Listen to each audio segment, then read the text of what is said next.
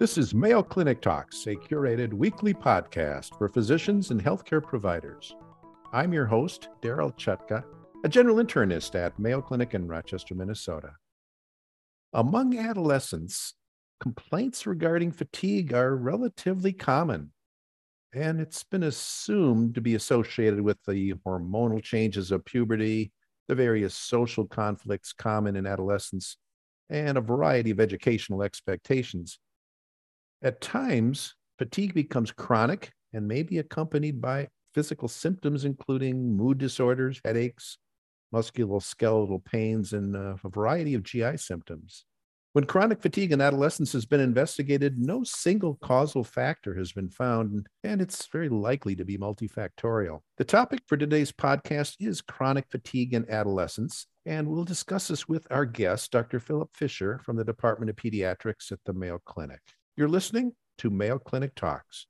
Phil, thank you for joining me today. This is an interesting topic. As a geriatrician, I didn't know much about this, but it sounds like it's a significant problem. How common is this?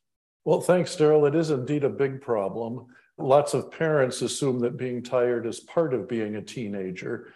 But if we look at actual bothersome symptomatic fatigue, there are good data from prior to the COVID pandemic suggesting that nearly a third of early adolescent girls are bothered by fatigue at least 2 mornings a week. There are some other data that would suggest that around 1 out of 5 adolescents have bothersome fatigue that impacts their life and has been lasting for more than 3 months. And there are data from the United Kingdom suggesting that 1 to 2% of adolescents are absolutely disabled because of chronic fatigue. So whether it's mild fatigue in a third, or bothersome fatigue in a fifth, or disabling fatigue in 1 or 2%, lots of teenagers are tired, and it's a real problem. Mm-hmm. Well, you mentioned the pandemic. Did that have any influence on this? Is it better? Is it worse, or no effect? Sadly, it did, perhaps related to social isolation, perhaps related to altered sleep schedules and less activity physically. It seems that chronic fatigue has become a lot more common. Certainly, long COVID is related to chronic fatigue, but even without a specific COVID change, the lifestyle changes of the pandemic seem to have left us with a lot more tired teenagers. Mm-hmm. Well, the word fatigue is kind of like the complaint of dizziness. It means different things to different people. What are we talking about? Tiredness, sleepiness, lack of energy, all of the above? Probably yes, all of the above. To some, tiredness or fatigue just means they're feeling sleepy, and some of those kids just need to get more sleep.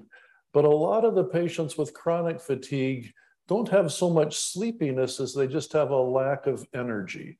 Their body feels heavy. They feel like they just can't do much. So I distinguish with the adolescents when I'm talking to them between sleepy tired and no energy tired. Mm-hmm. And most chronic fatigue is actually a lack of energy as opposed to sleepiness. And how does this chronic fatigue interact or interfere with their life? That's tough. Some just feel bad. Some get grumpy when they're tired. But for others, they're so non-energetic that they can't do things. So they find it hard to engage socially. They find it hard to get involved in athletic activities. And for many, they don't even go to school regularly, or they're late to start school in the morning. So there are definite social and academic problems as kids get more and more tired, and it lasts for longer and longer. Some of these symptoms sound very much like they could lead to depression. Is that a concern? Yeah, definitely it is. A lot of the physical reasons that people get chronically tired relate to neurotransmitters. And some of the neurotransmitters that relate to energy and nervous system function are the same neurotransmitters that relate to depression and anxiety. When we look at our patients with chronic fatigue, about 30% of them are either struggling with anxiety or depression or both. And I think it's because of the interacting chemicals. Many of them did not have anxiety or depression before they developed fatigue, but as they've become tired, either because of neurotransmitters or life changes, many of them do get depressed or anxious, and the symptoms often do overlap. Is there any way to predict who this is going to happen to? Are there any risk factors or Is there a family history of mental health disorder? Be nice if we could predict.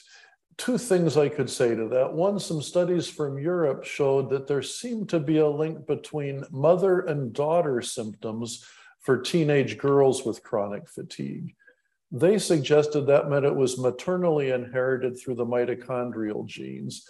I wonder, though, if some of it might be that girls that had some tiredness learned from their mothers how to react to it, and mothers that were bothered by fatigue tended to accidentally train their daughters to be bothered by fatigue. The other prediction, though, is that of patients that get disabled with chronic fatigue, especially those with problems of the involuntary nervous system, they tend to be superstar teenagers. They tend to be the high achievers that are involved in everything and excelling with everything. So we do see some hints in the chemical makeup of being a high achiever, and yet we don't want to prevent that by telling people not to be motivated and not to be high achievers. Let's turn to the causes of this. Start with sleep. Is there evidence that teenagers don't get enough sleep? There certainly is. The best studies we know would suggest that the average adolescent needs about 9 hours of sleep a night. We also know that the average American teenager gets about 7 or 7.5 hours of sleep a night. That means most teenagers are sleep deprived. And for many, they get away with it and they might try to catch up on the weekend. But once somebody starts getting tired, they start having real troubles with fatigue, then it's a downward spiral and it keeps getting worse. So clearly, American teenagers tend to not get enough sleep.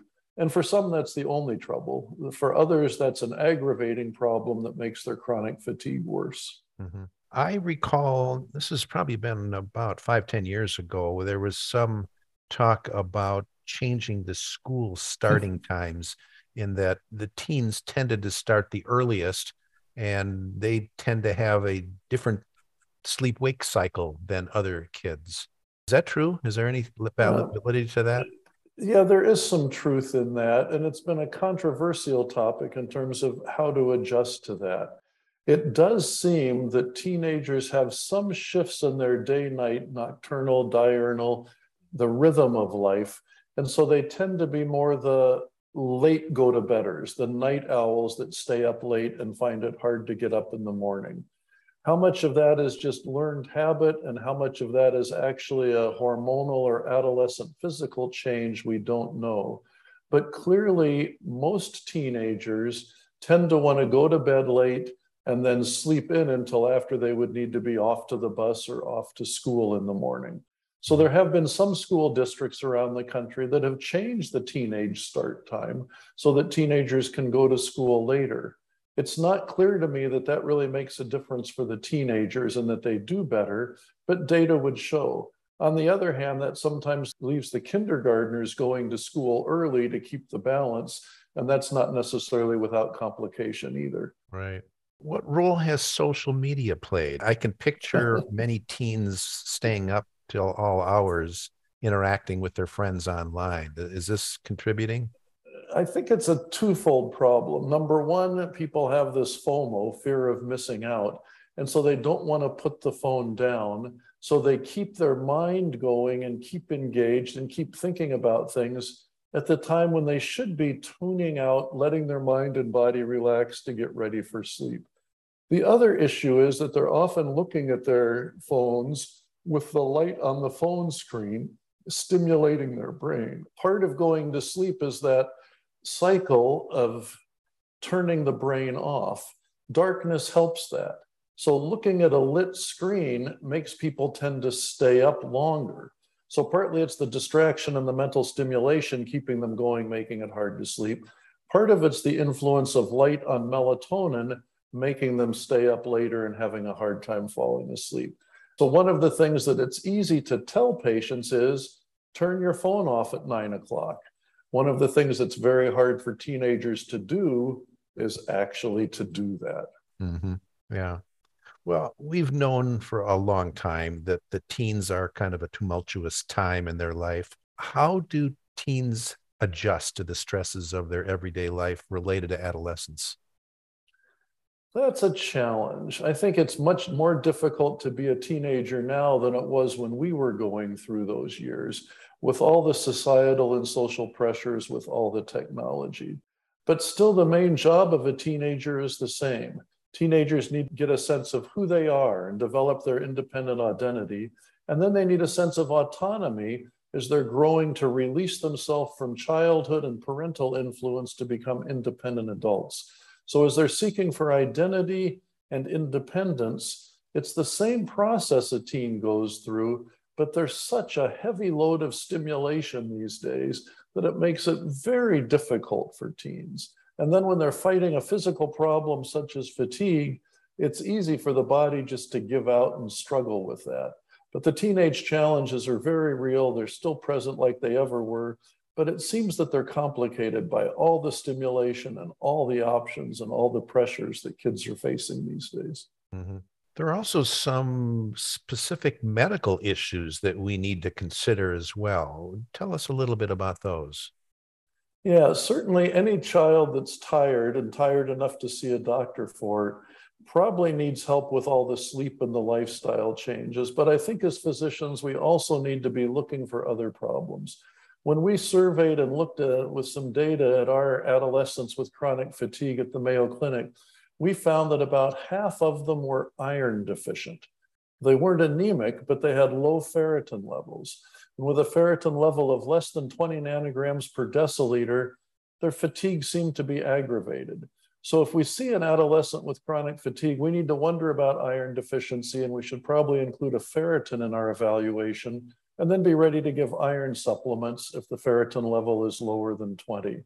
These patients mostly young girls that related to heavy menses, or? Not necessarily. Clearly, the anemia and iron deficiency is more common in girls, but even the boys with chronic fatigue were more likely to be iron deficient. So it is gender related to some degree, but not completely. So yeah, especially in girls, we need to think about iron. And of course, there are other issues. For reasons nobody's fully explained, adolescents with chronic fatigue tend to be low on vitamin D. 30% of our chronic fatigue adolescents have hypovitaminosis D. And it could be some of that is they're too tired to go out in the sunshine, but some of it could be that something about vitamin D might be having some mysterious non-skeletal effects.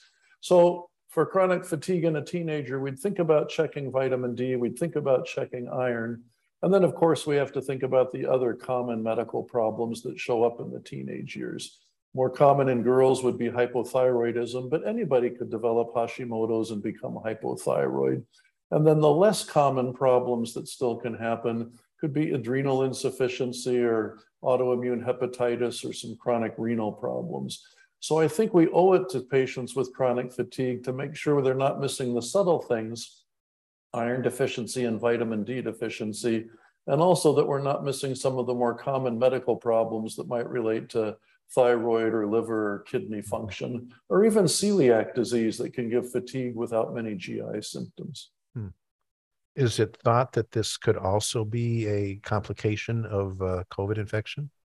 The whole COVID issue is a big deal. And I think one of the benefits, it's hard to say there's a benefit to the COVID pandemic, but one of the things that came out of the COVID pandemic was realizing that long COVID, those that are chronically tired after having COVID, sometimes are just like the chronic fatigue patients we saw pre-COVID. But instead of having influenza or some other infection or an injury trigger their chronic fatigue, it's COVID that's doing it. So some of what we've learned in the last couple decades about dealing with chronic fatigue is very useful for those that are dealing with chronic post-COVID fatigue or long COVID. So clearly, COVID has led to more chronic fatigue for societal and lifestyle issues, but also those that had COVID are more likely to get long COVID, and chronic fatigue is a big part of that. Mm-hmm. So COVID made it worse, but it gives us at least the opportunity to use some of what we were learning in past years about chronic fatigue. Yeah. Do you see postural orthostatic hypotension in teens? Yes, and that's actually a big deal. As we look at our patients with chronic fatigue, at least half to 2/3 of them, these are the patients that come to us to a referral medical center, but at least half to 2/3 of them have signs of autonomic dysfunction. We know the involuntary nervous system, the autonomic system, is supposed to help blood flow, intestinal flow, and temperature regulation. So many teenagers will have not just their fatigue, but they might have dizziness related to altered blood flow when they're upright. They might have dysmotility with abdominal discomfort or nausea, and they often feel too hot or too cold. Those sorts of symptoms are clues that we need to check their heart rate lying down, resting, and then standing up still. And about half of our chronic fatigue patients actually have signs of autonomic dysfunction, and many of them do have an excessive heart rate change when they stand up, and they qualify for a diagnosis of postural orthostatic tachycardia syndrome. Mm-hmm. Well, family physicians and pediatricians will often see these young adults. As primary care providers, what should we be asking them? What's important in the medical history? Yeah, that's a great question. And indeed, it's even more challenging when people only have a few minutes to talk to their patients. Mm-hmm. But I think we need to do the things we've talked about. See about sleep, and if they're missing sleep, think about screening for the medical issues. But in our history, we need to ask about dizziness. We need to ask about abdominal discomfort and nausea.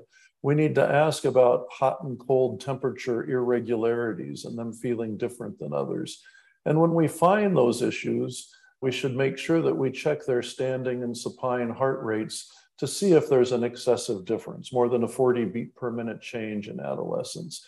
And then when we find that, that's great for us because we know what to do. We can do some specific treatments in addition to all the chronic fatigue treatment that can be useful for postural orthostatic tachycardia syndrome. So keying into those other symptoms of dizziness and nausea can help us sometimes find concern for POTS. And then if we find POTS, then we're actually going to be able to do other things to help the patients. Mm-hmm. Well, you mentioned the orthostatic blood pressure and heart rate. Are there any other physical exam findings that might be helpful, or is the physical not that useful to assess this? The physical exam's mostly useful to rule out other things, but in fact, it's going to be that orthostatic heart rate change that's going to be the key for thinking about postural orthostatic tachycardia syndrome, which then might open the door to some medication management. How about blood tests? Any laboratory tests of value? I usually do screen things in chronic fatigue patients. So I'd be doing a ferritin level, a CBC to make sure there's no anemia, vitamin D level, usually a TSH to look for thyroid dysfunction.